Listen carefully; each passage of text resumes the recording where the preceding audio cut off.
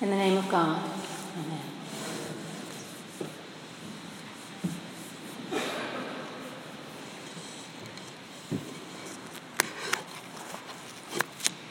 Since January, when I learned that Glenn Frey, one of the founding members of the rock band The Eagles, had died, I've had a song in my head. I'm not kidding. Since January, one song has been with me as a near daily companion. Now, a word of explanation for those of you not in my age group. Some of us who came of age in the 70s and the 80s had the Eagles playing as an almost constant backdrop to our formative years when we were all learning to play single-stroke guitar, and our brains seemed to have this endless capacity to memorize song lyrics. And if we happen to be sitting with you in a car when an Eagles song comes on, we will drive you crazy, singing along and knowing every word to songs like, well, we can do a demonstration right here. I'll start. Take it easy, take it easy. See what I mean? Easy. Don't let the sound of your own wheels. We could go on, right? One more. Desperado. See what I mean? We can be really irritating.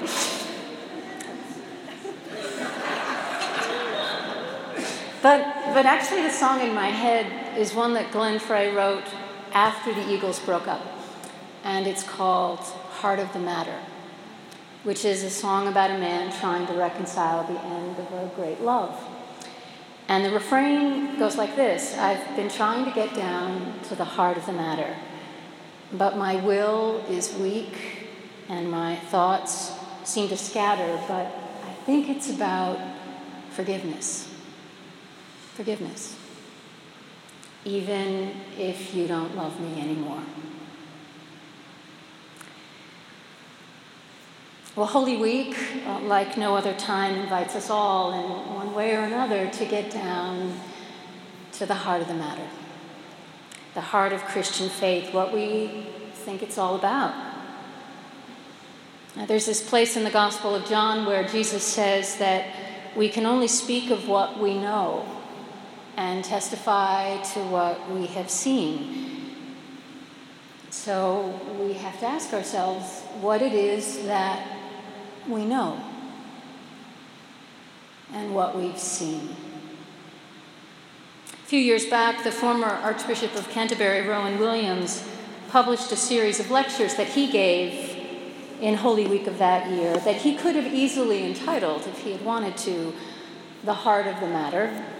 But he didn't. His title was Tokens of Trust, an Introduction to Christian Belief. And if you're looking for a sort of desperate, I need sermon material for Sunday book, I highly recommend it. And he says this period before Easter is a good time to think about the essentials of what Christians believe. And for Williams, at the heart of the matter, as the title implies, is trust. Christian belief, he says, is about knowing who and what we can trust. Christianity asks you to trust the God it talks about before it asks you to sign up for the complete system. And this issue of trust, he suggests, is particularly powerful in an age that suffers from a crisis of trust, when we have so much to be distrustful about, cynical about, in the institutions that shape our lives. We can click them off: government, multinational corporations, healthcare, education, criminal justice. So where do we put our trust? And while Rowan Williams would be the first to acknowledge, and he does, that there's much about our God that we can never know and we're not meant to know, nonetheless, in the life and death of Jesus and in the ongoing presence of the risen Christ, we catch a glimpse of God's agenda, if you will, God's purpose, and it's simply love. At the heart of everything, he says, even the desperate suffering of the world that we seem helpless to resolve or remove for good, there is in God this indestructible energy making for love. God always has the capacity, he says, to do something fresh and different, to bring something new out of any situation, which is something worth holding on to. And as you know, this service is set aside as Holy Week begins for all of us to go back to the heart of the matter, to renew the vows that we made or were originally made on our behalf, to place our trust again in God, as the Buddhist would say, to take our refuge in God, and to follow in the way of Jesus, which is the way of love in our lives and in the world. Now, as you know, a vow is a sacred promise by which we dedicate ourselves to someone or something larger than we are. And to renew a vow is simply to make that promise again, but to make it now, in the context of our lives now. And in so doing, keep that vow fresh and strong.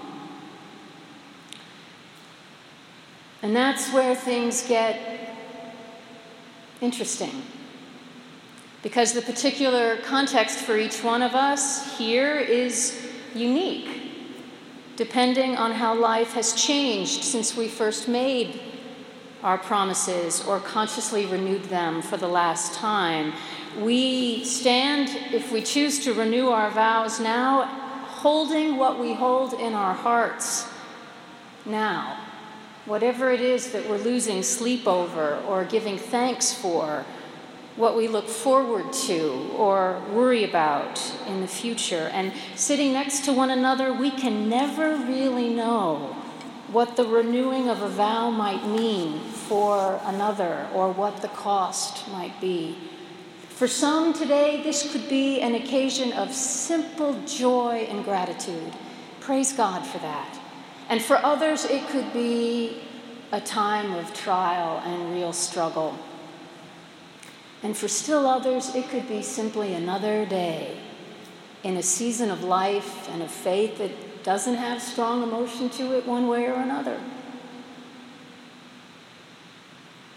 That doesn't matter, actually. It doesn't matter to God what brings us here or what we carry. And we can rest assured, each one of us, that the one to whom our hearts are open already knows what's in our hearts, and is simply glad that we're here. And what I'd like to say to you is a simple reminder that the trust goes two ways. That for reasons beyond our understanding, Jesus never seems to lose faith in us, never ceases to place his trust in us. You remember that story, often told at Christmas time, when the angels are looking down from heaven watching the whole sort of scenario play out, and they start to worry, and they look over at God and say, well, do you have a plan B? And God says, nope, no plan B. That's the trust God has in us. And one of the things we have to learn over and over again in this life, and frankly can only learn by experience, is how deep and how wide and how strong that love and that trust is in us, and how unconditional. St. Paul writes beautifully about it in all kinds of places, specifically in the letter to the Romans, about how nothing can separate us from the love of God in Christ. But reading the truth isn't the same as experiencing it. And it often comes home to us whenever we have to face into those parts of ourselves or the things that we've done that we consider unlovable or unworthy of trust. and then feel once again this overwhelming love and acceptance precisely in that place, often mediated through the astonishing love or forgiveness of another human being. Back when I was in college, I know this will really surprise you, but I was a very earnest person, had the weight of the world on my shoulders, and I often took on more than I could accomplish, and as a result, I had this series of incomplete tasks and broken promises left behind me like Pigpen's shadows of dust, right? And my senior year, I had made a commitment to a neighborhood church that I really admired, but I couldn't fulfill that commitment, which embarrassed me and made me ashamed, and so I stopped attending there altogether.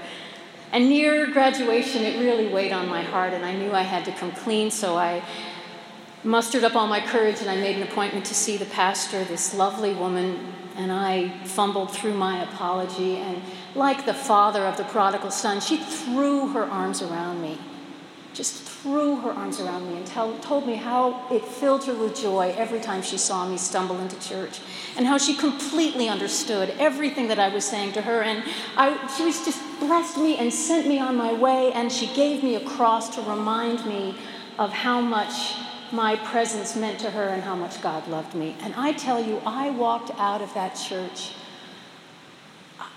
with my feet off the ground. And that love, in the face of what I thought was a moment of unworthiness, stays with me, and I pray allows me from time to time to offer with as little cost as I'm sure as it cost her to do something similar for someone else. You know, when you can just take a burden off of somebody's shoulders that they've been carrying, and it's weighing them down and keeping them from knowing how beloved they are from God. We have that power, we have that gift, but we have to experience it first. And knowing such loves opens us again. And this is, I'm quoting Williams again. It opens up, he says, opens us to the possibility of an integrated life. Not a life where some bits of us have to be covered up or swept under the carpet. He says there are parts of my life that I'm aware of, and there are things in my life, things of my life that I'm not aware of. And then there are the things of my life that I'm aware of, but I try not to be aware of, that I'm ashamed of or frightened by. But all that I am is the working out of what God has made and who God has called, hear this, who God has called into a dedicated life, a life under a vow. And some of this life, has worked out pretty well. Some of it not so well. I've learned to make good use of some of what God has given me, and I've made a mess of some of the rest. And there's a whole bunch that I haven't even come to terms with. But all of it is whom God loves and whom God has called. It's not to say that everything you and I do is just fine with God, because we know that that's not true. But that every aspect of who we are is known and loved and called by God in Christ.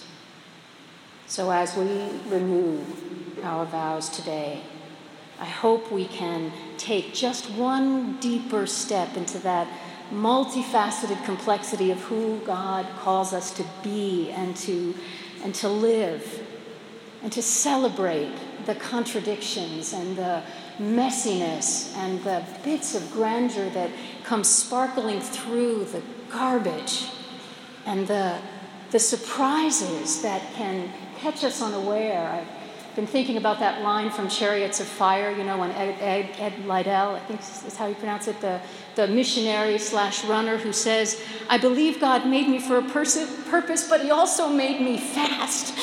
And when I run, I feel God's pleasure." So before he goes off to be a missionary, he wins a gold medal.